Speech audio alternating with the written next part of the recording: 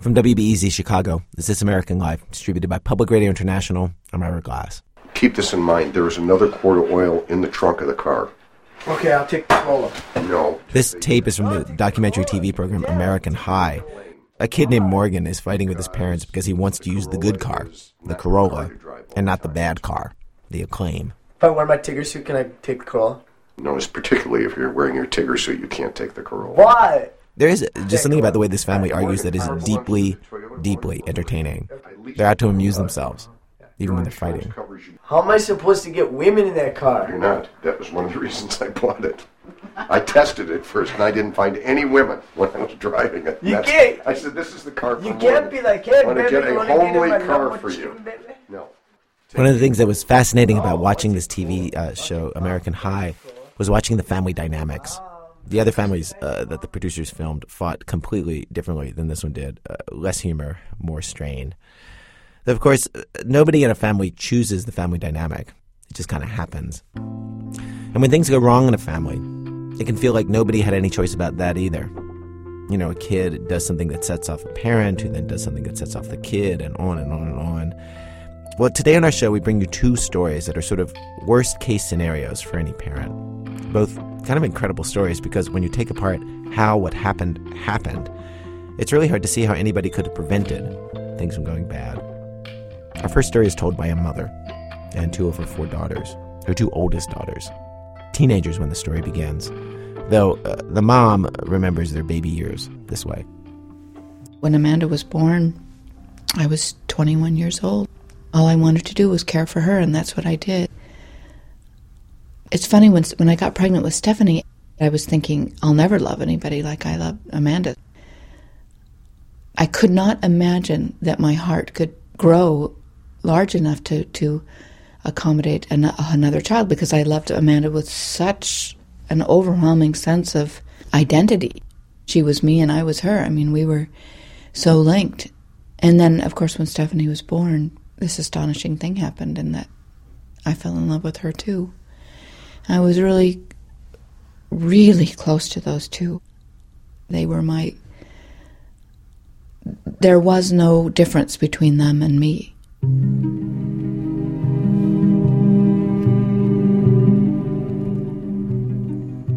My name is Deborah Gwartney.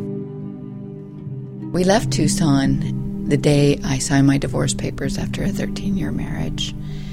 And I had thought about it for a long time and decided that it was really best for everyone involved if we moved away.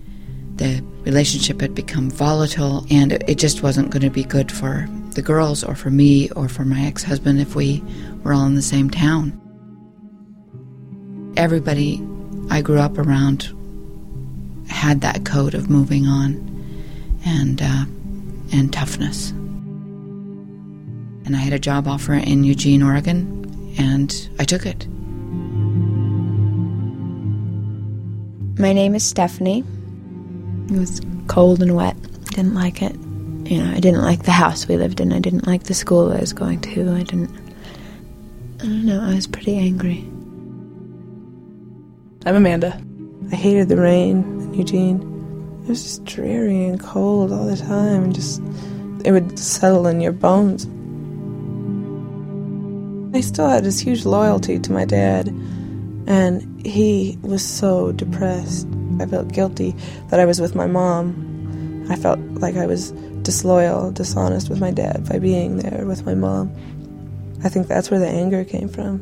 You feel like they're trying to make you pick sides. I felt like we were like abandoning him, abandoning my father. And I blamed that on my mom.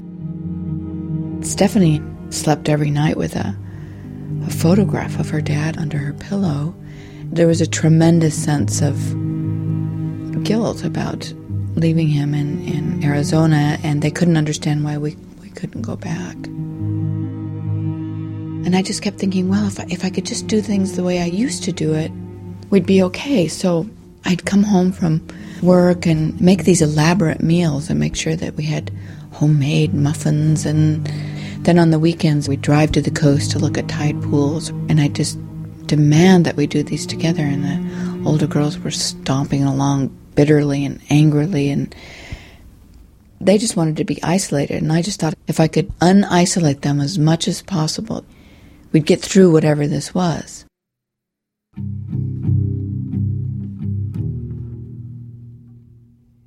When I first really started getting into the punk rock scene, I got into it purely for the angry, drunk, violent aspect of it.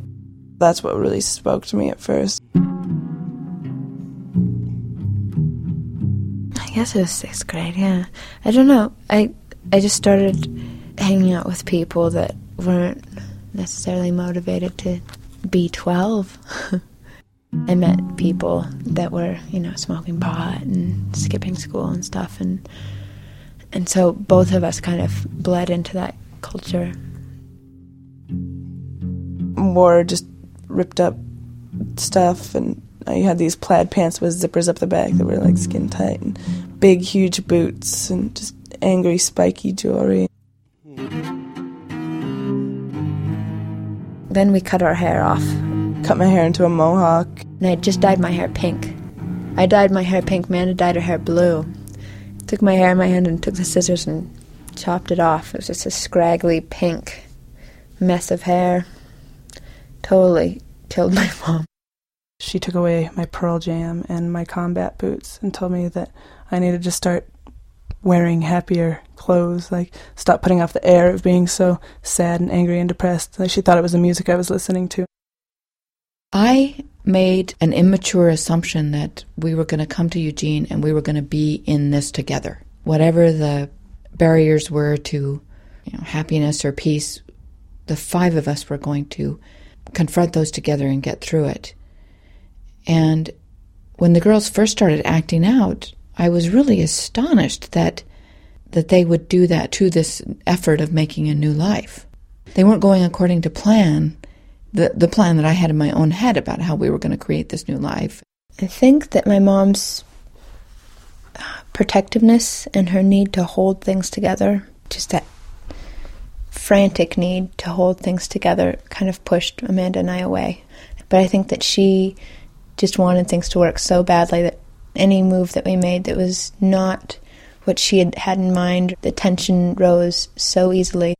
And I remember telling them, when times got tough, during wars and during depressions in this country, the kids rally. They stick with it and help the family get through the toughness. And they would look at me like, that? I'm sure they said that right to my face.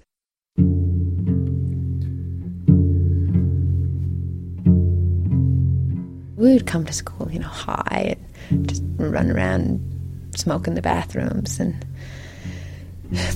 chase people around with sporks. That was one of our favorite things. Do you know what a spork is? It's a spoon fork. We would pretend like everybody was aliens. It was our honing in device. It was crazy. And we would stand at one end of the hall and crouch down, and we call it a rampage. And the commons, all the soccer girls, all the really preppy kids would hang out, and we put our arms in front of our head and run through the crowd, knocking people over. And then Amanda, Amanda, she lit the bathroom on fire and all the trash in the trash cans. She's just playing, and these 2 girls walk in, super rich girls, and went to the principal. And Amanda got arrested. She got charged with arson and got suspended from school. And that's when I really started despising the upper class. Girls that played soccer, rode horses, got fake tans. So that's when I really started hating those kind of people. I got a call from their school saying that they hadn't been in school for at least a week. And I thought, well, where are they? I'm dropping them off at the front door of the school. Where are they going? So I raced home to try to find them, and they were there, and they said, they just didn't feel like going to school. They were sick of school. There was no reason to go. And I said, well, where are you going? And they said they were just hanging around downtown, and I said, this is just untenable. We can't live this way. I can't have my 2 older daughters just wandering and then coming home at night for dinner like nothing's, like this is normal or something, that If you want to live here with me, you have to go to school. About an hour later, they went into the bathroom and they were getting all dolled up, and Amanda was dyeing Stephanie's hair this bright color of pink with this manic panic dye. And I could see that they were getting ready to go and putting all this tons of makeup on, the big black streaks around their eyes and spiking up their hair. And I opened the door and I said, you can't go out. Amanda just pushed the door closed in my face, and then they locked the door, and they were in there just turning the music up really loud and laughing and shouting at each other. I was so determined not to let them go out the door that night.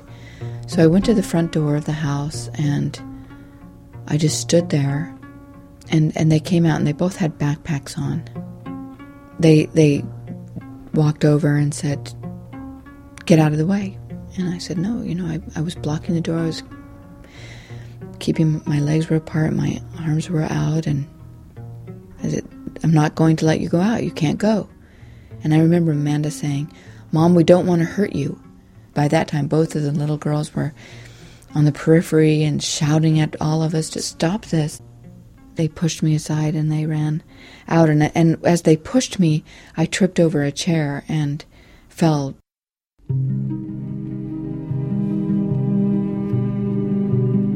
I drove around till about 4:30 in the morning and never did find them, and we didn't see them again for 8 days. It was just a rough night, drinking 40s of malt liquor and smoking pot, and it just was a hard night for both of us. Me and Stephanie started sleeping in abandoned parking shelters, and we would find houses that weren't lived in and sleep in their backyard, and it was freezing cold too, and we only had these little blankets. That first time they left, that's when I kind of entered the world and that I never knew existed.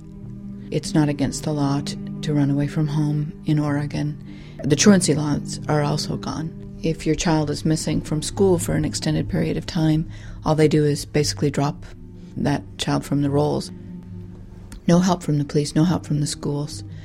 So I started looking into social service agencies, and they're really set up to help the child.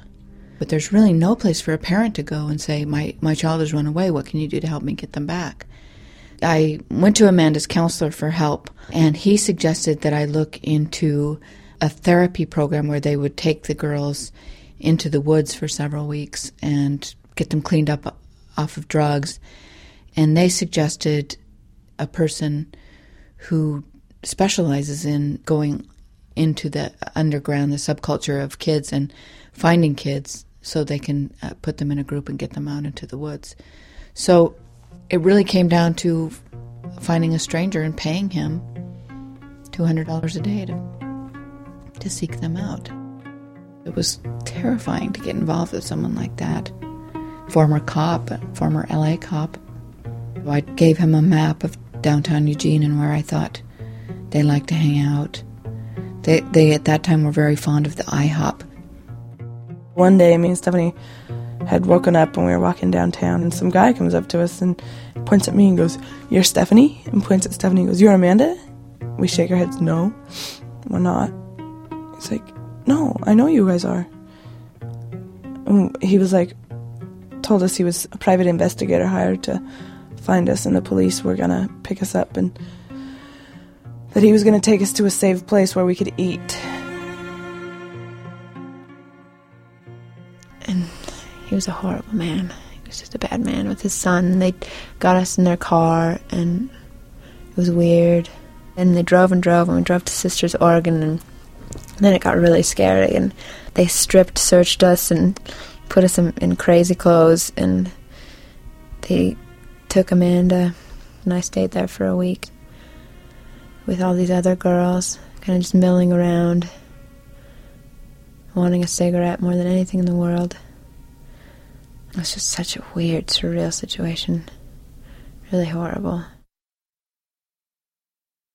I drove to Albany, Oregon on a Saturday, and And then the people and sisters transported Amanda there first. And we met in this room, and she was a ball of fury. And we were in this very cold, impersonal room with 10 sets of parents and their angry teenagers. I guess I was still at that point thinking, if I could just make the right move, if I could just find the right puzzle pieces, then this is all going to fall back in place again. I guess I was still in that kind of illusion that there is a cure here, and if I could just find it, we'll be okay.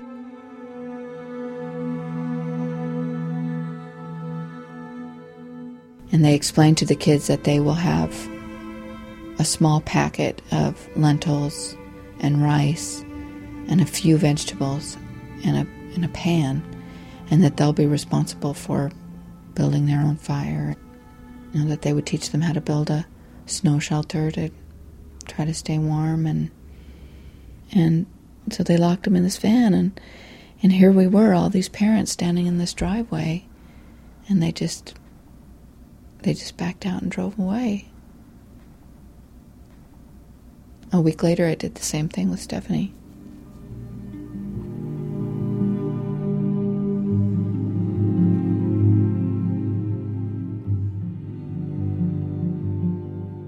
We were in the Cascades, and there was about 11 feet of snow on the ground, and we were in this huge blizzard. They had a wall tent with a wood stove in it. We met another group there, and I didn't know, but it was Stephanie's group. So I walked past Amanda, and I didn't see her because it was in the dark. I couldn't tell which one was her, but I knew I was walking past her, and I was singing Blondie or something, I don't remember, something she would recognize. She knew I was there. I sang all night, sang to her. They let me talk to her for 5 minutes. We were just looking at each other's hands, and I had still had fingernail polish on. She's like, "How'd you keep your fingernail polish on that long?" And I was like, "I don't know, I just wear gloves all the time." And we were just looking at each other's faces and hands, and then got ripped apart again. That was the only time we got to see each other for about 6 months.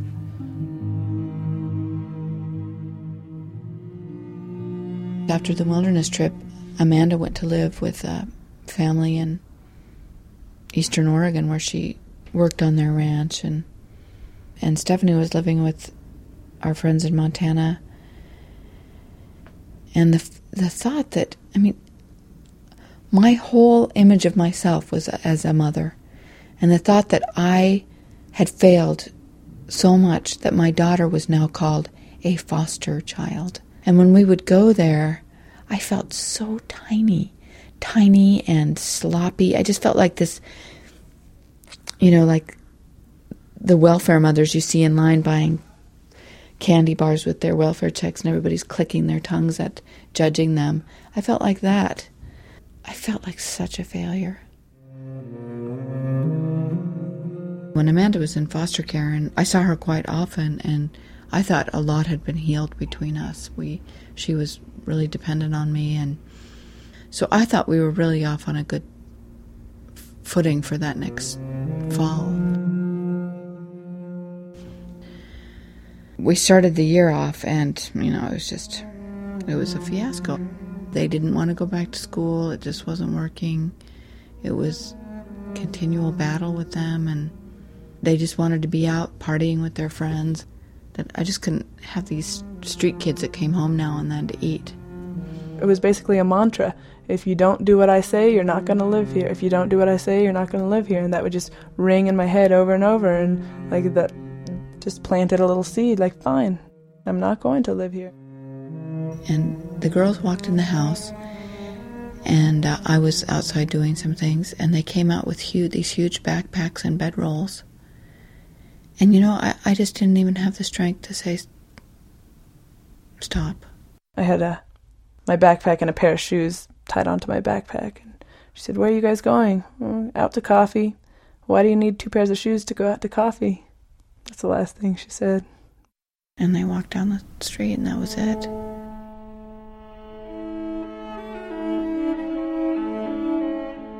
It was weird. It was fun, exciting, adventurous, new, lots of good stories. And every day was a story, and like a book. Going by Shasta, Mount Shasta, and in a boxcar, you know, and just seeing things that not many people get to see. Just like nothing else I've ever done. There's a lot of pain involved, but at the same time it was like every moment I was actually living the moment, you know, and it was there. I haven't really felt that since.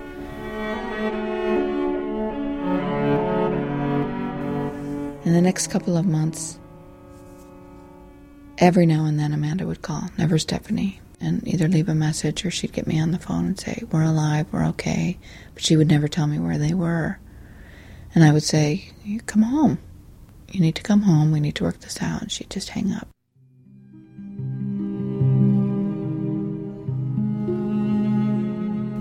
When we were in San Francisco, that was the crazy times. Like me and Amanda, that's when we first started doing dope. But one night, I'd wandered off. I was totally screwed up and out of my head, and alcohol, cocaine, marijuana, ecstasy, pills, psychotropic pills and all that stuff. 40s all day on the block, you know. And so I had my dog in my hand and I wandered off up the street and just was wandering around, just totally cracked out, like walking around in the Tenderloin at like 11 o'clock at night. At night in San Francisco, the crackheads come out with all the stuff they've gathered during the day, because crackheads gather things. They're like pigeons, you know, they're attracted to the shiny metal. And a lot of times they roll out pieces of carpet and lay all the things they found out. Lamps and spoons and hubcaps and prosthetic pieces of people I've seen. Just lost treasures, you know.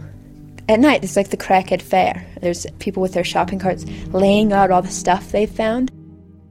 When you're high on drugs, like I was that night, I thought I was at like a little marketplace. And so I was walking along, and this one crackhead had all this stuff, carpet laid out with all this stuff. And I picked up a candle. And he came out of nowhere, just like a banshee out of hell, just screaming towards me. And I don't know, in this struggle, I got cut on my arm. I was just kind of dumbfounded. I was like, what just happened? So I just left, and I remember walking and just being covered with blood. And I walked up to the 6th and Market, and all my friends are sitting there, you know, and I walk up and just like my mouth is open and there's blood everywhere, and my friend cleaned it up for me. It felt like it was almost protection around us, or a bubble, just something protecting Amanda and I, something special about our journey through this dark place. We just glided through it and remained untouched.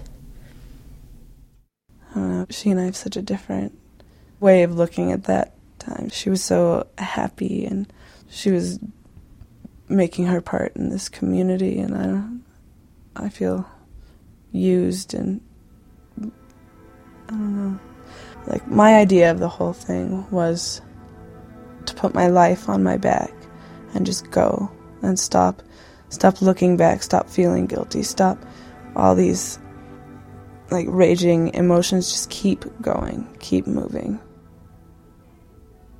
And I'd saved about $1,500, and I had an ATM card. And so we would panhandle and we would live off what I had until I got a heroin habit, and then it went pretty fast. So we made it to Tucson, and we decided to get some heroin. And so we went down to this drainage tunnel, and Amanda took her shot of dope, and as I was about to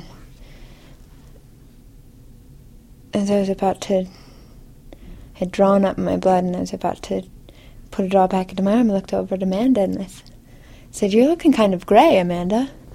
She says, "I feel fine," you know, she's really, really hammered. And the boy that was next to her said, "Oh, she's fine." And so I pushed all the heroin into my arm, and right then Amanda fell over. She had done too much, and it was not a good batch because I could barely walk.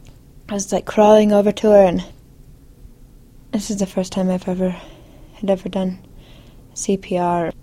I'm sure I broke some of her ribs, and I couldn't get her to breathe. Her heart would beat for a little bit, and then stop, and then start again. And she took like 2 breaths the whole day. And I don't know how she did it. And I just kept telling people, call a f***ing ambulance. Everybody wouldn't. They said, no, we're just going to wait for a little while longer. We could all get in big trouble for this. And it's like, I don't give a shit. And I'll go to jail for the rest of my life. Get me an ambulance. And then this guy put her on his back, and he was dragging her in her shoes.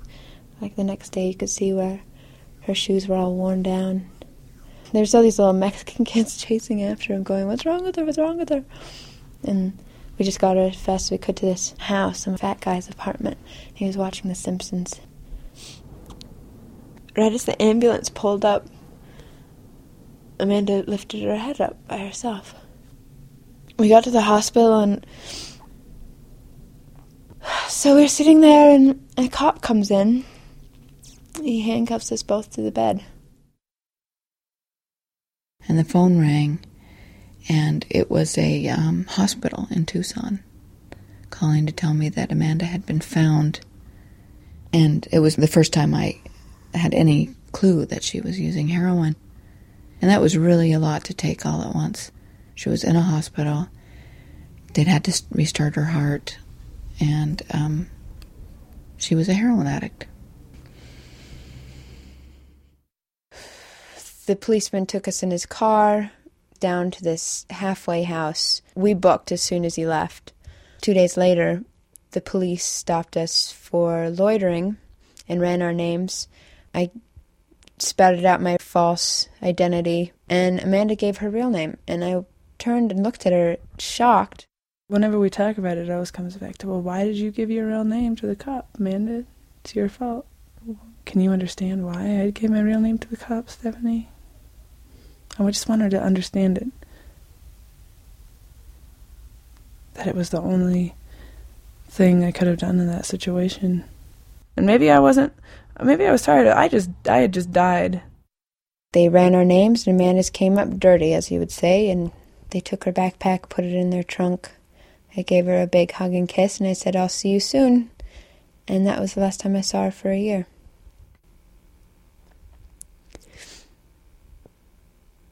And we were torn apart.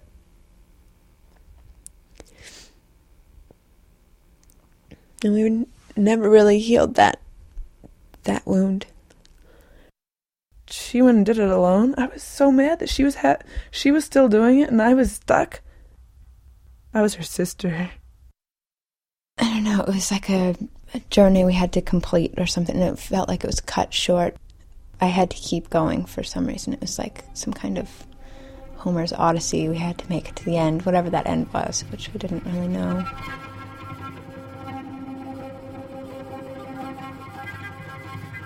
I left Tucson. I hopped a train to Texas. So we'd go through Arizona, go through Benson, and out to the border of New Mexico, and all of a sudden, out of nowhere, you're in a town. And Stephanie was 14 years old. Where was she?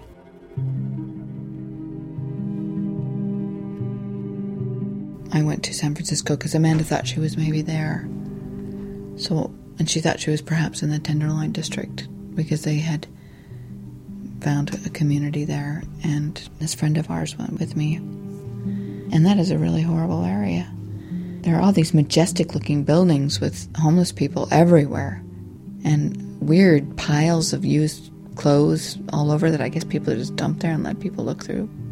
Every park bench, every fountain ledge, every step up to the library, there had another little blanket tent. It was like walking through a campground of some sort. We were trying to look at faces to see if we could see her.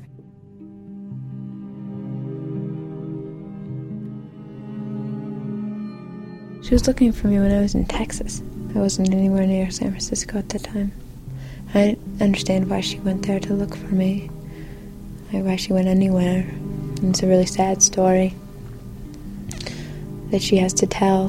And I feel incredibly guilty that I put her through that, and that she had to go to the places where I had been and had to see that, you know?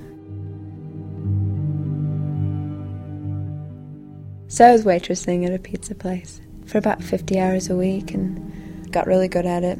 Great tips. Walk out of there with $100 sometimes at night. Of course, I was coming out of my addiction. I was praying a lot. And so then I started going to the Catholic church. It was a block away from my house. St. Austin's Church, and I used to sneak my dog in. I would put him in my shirt, my jacket, and I would put holy water on his face and holy water on me, and we'd sneak into the back, and it was this huge old church, and we would always go to the Mother Mary. And so we used to go and hang out there for like hours and just sit and be quiet and pray and light candles for my family.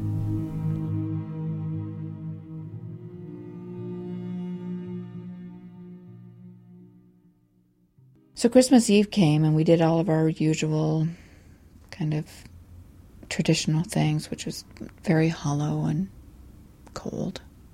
We all were sitting in the living room just kind of staring at each other on Christmas Eve, not knowing what to do. And I said, well, why don't we all write Stephanie a letter? And I thought it was corny and a little contrived even, but it just came out of nowhere. And so to my utter amazement, Amanda was into that.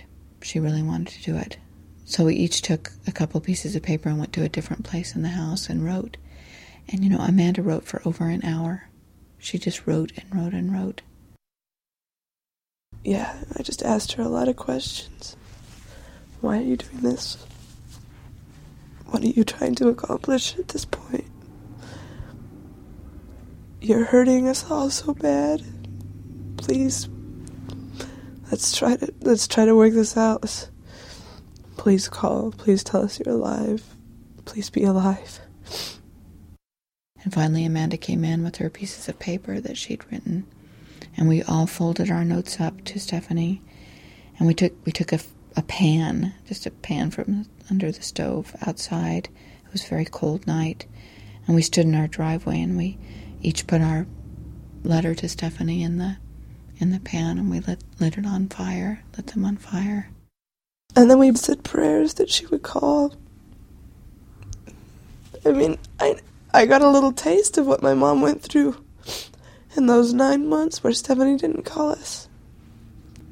I've never been so completely sad and just ruined. I mean, Stephanie wasn't even my child. She was just my sister and my best friend. And I couldn't sleep at night. I was just so sad that she was gone, and I mourned her every day. And we just stood there while I burned, and the smoke went off.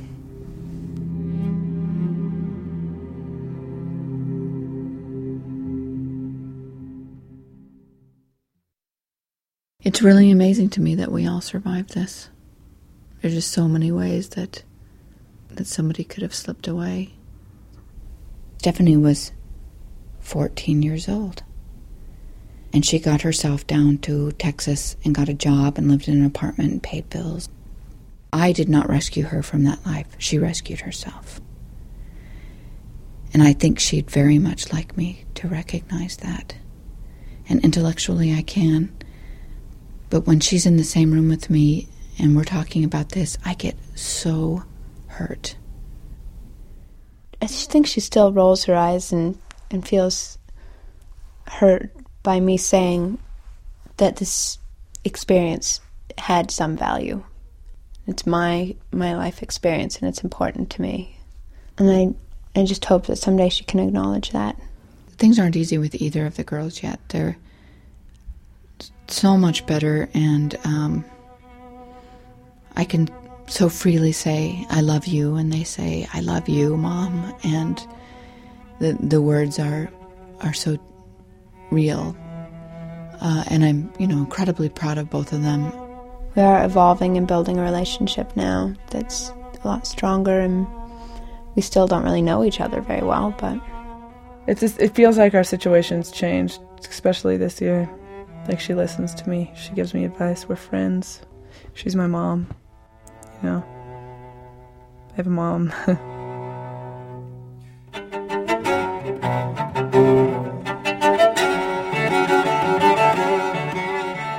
That story was produced by Sandy Tolan of Homeland Productions in collaboration with Deborah Gwartney with her daughters Stephanie and Amanda.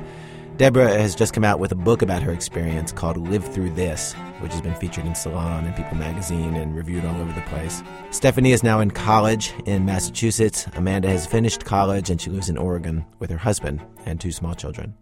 Coming up, sounds like an ordinary school day until the end. That's from Chicago Public Radio and Public Radio International when our program continues. This is American Life. I'm Ira Glass. Today on our show, we bring you 2 stories that I think anybody would consider parents' worst-case scenarios. Our first story was about girls who ran away. This next story is about someone, a teenager, who did something to himself that I think most people would find unthinkable. And he wasn't a loner. He had friends. His mom was a teacher, interested in his life. He wrote an account of what happened on that day when he did what he did, a warning that some of the moments in this story are not appropriate for small children. Monday, February 4th, 1991, Falls Church, Virginia. I'm awake, listening to the radio, and Mom is yelling at me to wake up and get out of bed. I don't want to get out of bed. Maybe I should play sick, but I've done that too many times this year already. The bathroom is right next to my bed, so I don't have to put on a robe or anything. I just go in and lock the door behind me, and then the door that leads to the hallway, and then the one that separates the shower and toilet from the sink. It's weird that this bathroom has 3 locking doors, but I like it. If I ever have to hide from anyone, like a burglar or something, or really just want to be by myself, I can come in here and lock all the doors.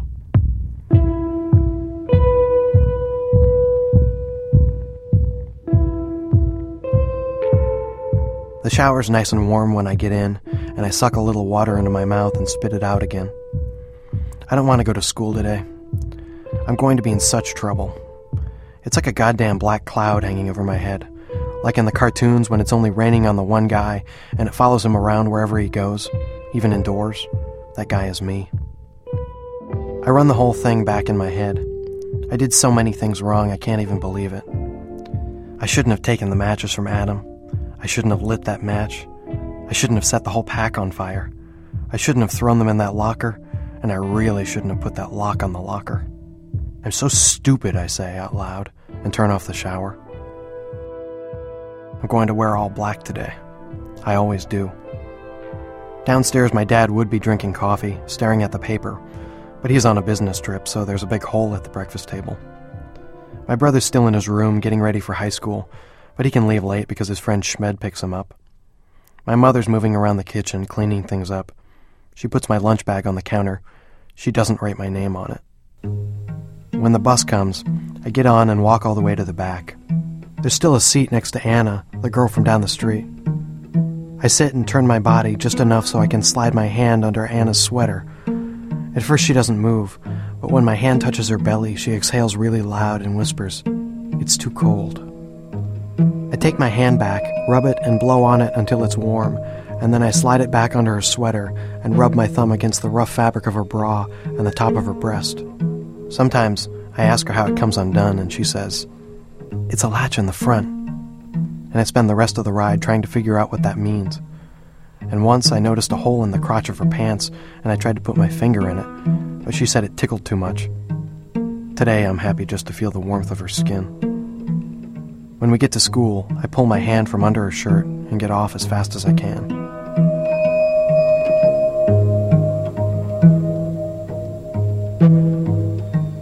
My best friend Steven and I are in homeroom together, because both of our last names begin with R, and that makes it the most fun class of the day, which sucks because it's also the first.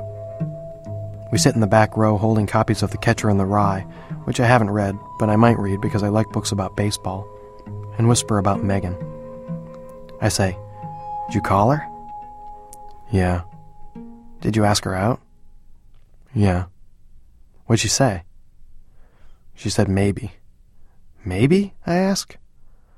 "She said she kind of likes someone else." "Who?" I ask. "You." This is bad news because I know how much Stephen likes her, and I'm sure she likes him back. Why do I have to screw everything up? I'm such a freaking idiot.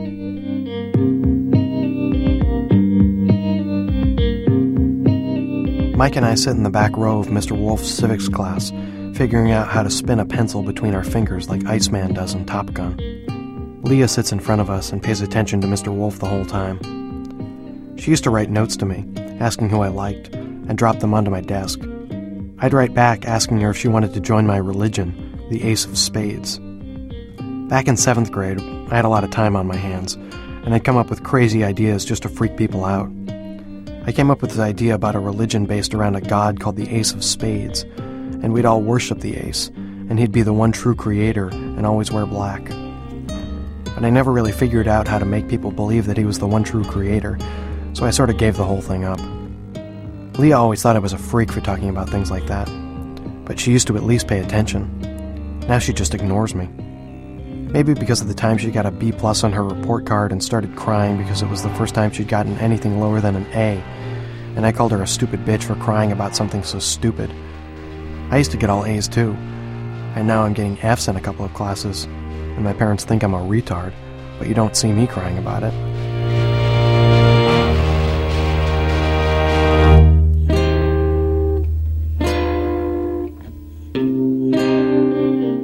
I meet up with my friend Adam halfway down Main Hall, and we walk to gym together.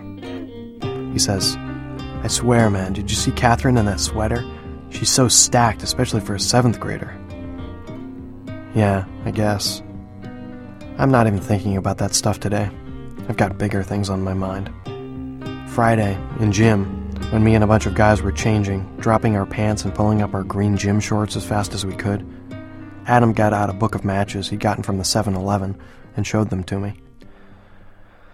I don't know why, but I grabbed them and lit one, and then because I thought it would be funny to see everybody's reaction, I set the whole pack on fire. And all of a sudden there was a big ball of fire in my hand, and I didn't know what to do. So I opened one of the lockers and threw the burning thing in. Then I realized there was a shirt in the locker. I panicked when I realized that the shirt had caught fire too, and I grabbed a loose lock from the bench and put it on the locker, thinking that it would put out the flames. And then I ran over to the water fountain, cupped some water between my hands, and carried it back to the burning locker. I tried to throw it through the metal slats, but by that time the shirt had just about burned itself out, and then my problem was the smoke. By that time all the other guys had already gone out to gym, and I was the only one left in the locker room, so I just opened all the windows to get the smell of burning cotton out, and then went out and played volleyball. When we came back in at the end of the period to change, you could still smell the smoke, but the gym teacher just thought somebody had been smoking. But when I walk into gym today, I can see Mr. Huff is standing in the back of the locker room, right next to the locker that was on fire. He keeps moving his bottom lip over his mustache, so it looks like he's trying to eat it. He says, "Okay, boys, settle down. On Friday there was an incident in the locker room. Some arsonist among you purposely set a shirt on fire. We had the fire chief come over and investigate. He took some fingerprints and we expect the results later today. Boys, whoever did this is in an enormous amount of trouble. Charges will be pressed. He'll be expelled. But now I'm prepared to give the guilty party a chance to confess. So whoever did it, or if you know who did it, come see me in my office before the end of the period." His eyes lock with mine on the last word, and I feel a cold sickness all over my body.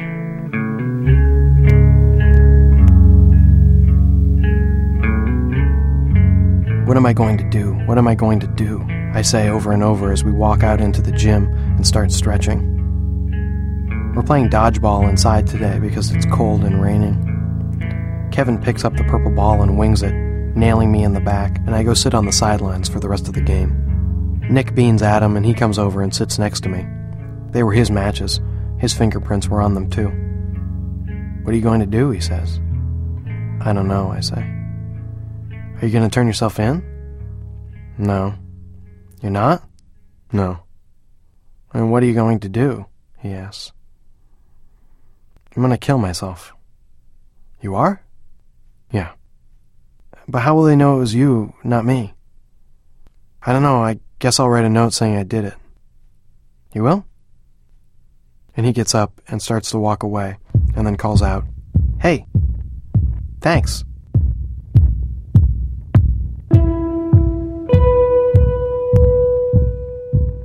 Brian and I sit in the back row during English. Sometimes we draw Motley Crue and Aerosmith symbols in our notebooks. He likes me because I tell him what the books are about when he doesn't read them. Brian, I say, could the cops... The cops couldn't get fingerprints from a book of matches if it were all burnt up, could they? He thinks for a second. He knows this kind of thing. Yeah, they could. They could?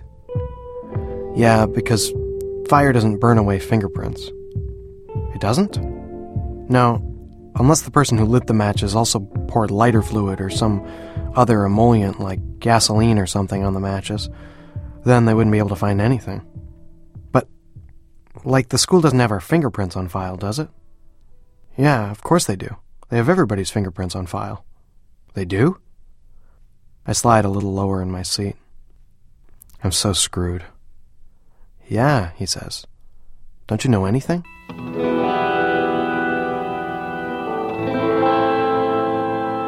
These days in algebra, I have to sit up front with the brains. I used to sit in the back with Nick and Kevin, two of the coolest kids in school. We'd open Mrs. Loftus's file cabinets when she wasn't looking and steal school supplies. We got whiteout and pencils and big yellow legal pads, and we'd take them back to Kevin's locker and store them there. We never used them or anything. We just liked stealing. I don't know how they figured out it was us. Kevin thinks they installed a security camera, but I'm not sure.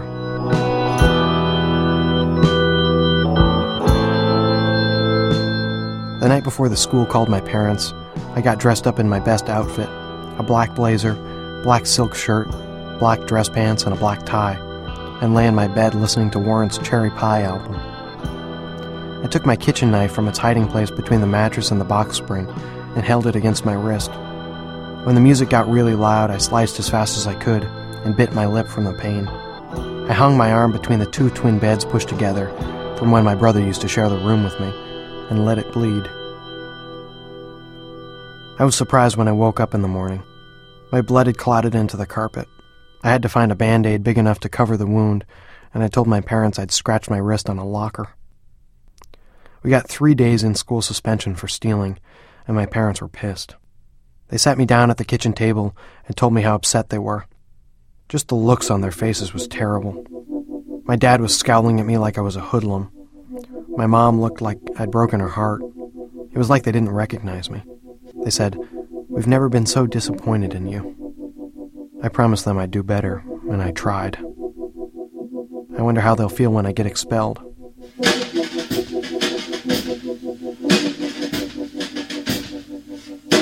I see Stephen in the hall on the way to lunch. I pull him over next to the blue lockers out of the way of the crowd and say, "I'm in big trouble." "Why?" he asks. "I lit a book of matches on fire in gym and burned somebody's shirt up." "That was you?" "Yeah." "That was my shirt." "It was?" "Yeah, why'd you do that?" "I don't know, I was just screwing around." "It was your shirt?" "Yeah, what are you going to do? They took fingerprints." "I know. I don't know what I'm going to do."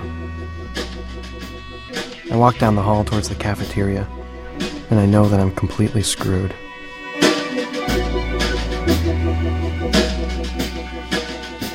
I think about that movie we saw in English class, about the guy who's standing on the bridge waiting to get hung. I wonder why all the ways I've tried to kill myself haven't worked. I mean, I tried hanging. I used to have a noose tied to my closet pole. I'd go in there and slip the thing over my head and let my weight go, but every time I started to lose consciousness, I'd just stand up. I tried to take pills. I took 20 Advil one afternoon, but that just made me sleepy. And all the times I tried to cut my wrists, I could never cut deep enough. That's the thing. Your body tries to keep you alive no matter what you do.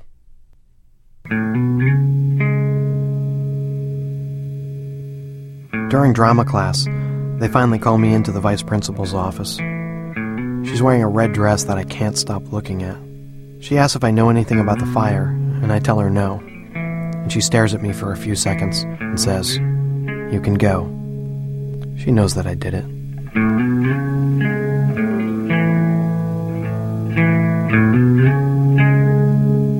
When 7th period is finally over, I run to my locker and put all my books inside. I won't need them anymore. I grab my lock-picking set and a spare ace of spades that I have lying around. I touch Michelle Pfeiffer's lips with my thumb. At the end of the hallway, I can see Stephen talking to Megan, the girl we both have a crush on. I walk up to them and say hi. She smiles at me, and I try to smile back. Stephen looks a little suspicious. I don't want to tell them what I'm going to do. I hand him the ace of spades and say, "Goodbye," and I walk away. I hope they'll be happy together. I see my friend Jake at his locker and give him the lock-picking set. "Use them wisely," I say, and head towards the bus. Laura walks with me down D Hall.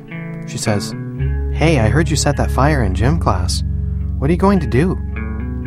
"I'm going to set myself on fire." She stops at her locker, but I keep walking. On the bus ride home, I sit by myself. I lean my head against the cold glass window and try not to think about all the stupid things I've done and all the pain I've caused everyone. My brother Craig is playing basketball outside the house when I get home. He's shooting free throws. I rebound the ball for him and throw it back. I don't want to take any shots. I tell him the whole story about what I did and what they're going to do to me. I don't tell him what I'm going to do to myself. When I'm done talking, he says, "That sucks," and I go inside the house. I don't have to write a note anymore because Craig knows everything.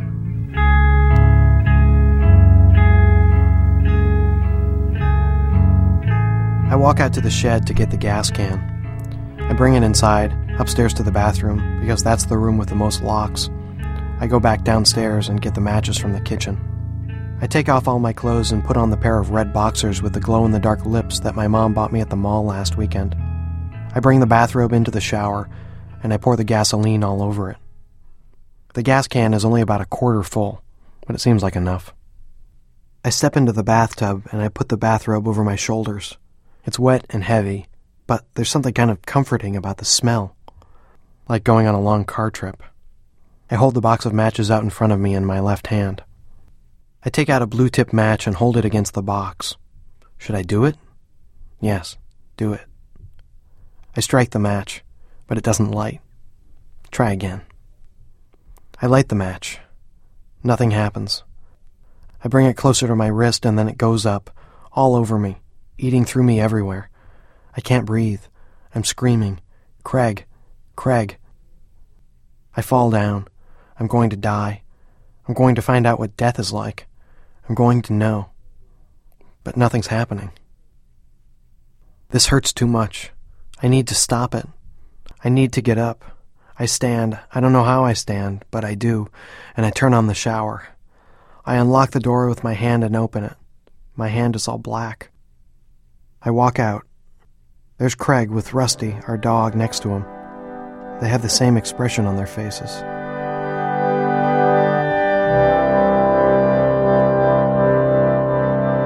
Craig yells something and runs downstairs. He's calling 911. He hands me the phone and runs off. There's a woman on the phone asking questions. I try to tell her what's happened, but there's something wrong with my voice. The woman on the phone says the fire trucks and ambulances are on their way. Somehow she knows my address. There's smoke coming from the bathroom upstairs, and I can see that the whole room is turned black. If the room is black, then why am I okay? And I look down and see my flesh is charred and flaking, and the glow-in-the-dark boxer shorts are burnt into my skin. The woman on the phone says everything's going to be all right. She keeps asking me if I'm still on fire, and I say I don't think so. I'm walking around the kitchen, waiting for the ambulance to come. I can see my reflection in the microwave. That's not me. That's not my face. That's not what I look like. Where's my hair? Where did my hair go? We used to put marshmallows in the microwave. We used to watch them get bigger and bigger and then shrink down. Oh God, just tell them to get here. Just tell them to get here, okay? I just need them to get here. She says, they're coming. They're almost there. I'm so sorry, I say. I'm so sorry. It's okay. That's okay. I can hear the sirens in the distance now. It hurts to talk. I think there's something wrong in my throat. I say, I want to lie down. I'm going to lie down. You can't lie down. But I have to. The men are here. The firemen are here. They're putting me on a plastic sheet. They say I'm going to be okay. One of them puts something over my face. That feels good. That feels so good. The cold air feels so good going into my lungs. What are they talking about? What are they saying? They're giving me a shot. They say it's going to make the pain go away. I'm looking at the faces of all the men who are gathered around me, and their eyes are so blue and clear. My brother's yelling in the background and punching the walls. He's so angry. I'm being lifted. They're rolling me through the front door, down the path, and into the ambulance. I wonder if anybody in the neighborhood is watching. I don't want them to know. And then my mom is here, and she's smiling and saying she loves me. And her eyes, which are green like my eyes, are the most beautiful thing I've ever seen.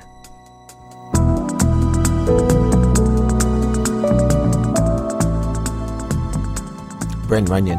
His account of this time in his life is collected in a memoir called The Burn Journals. He also has a new book called Surface Tension, a novel in 4 summers. Special thanks today to R.J. Cutler and Dan Partland of the TV show American High, to Christina Egloff, to Jay Allison, to Anahita Lani. Adrian Mathewitz runs our website. Our production manager is Seth Lind.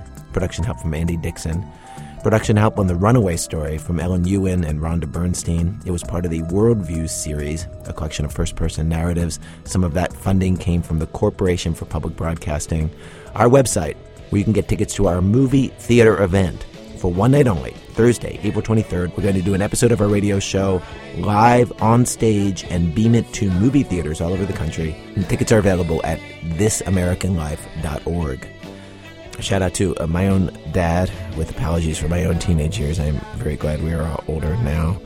This American Life is distributed by Public Radio International. WBEZ management oversight for our program by our boss, Mr. Tori Malatia, who explains what attracted him to public radio in the first place.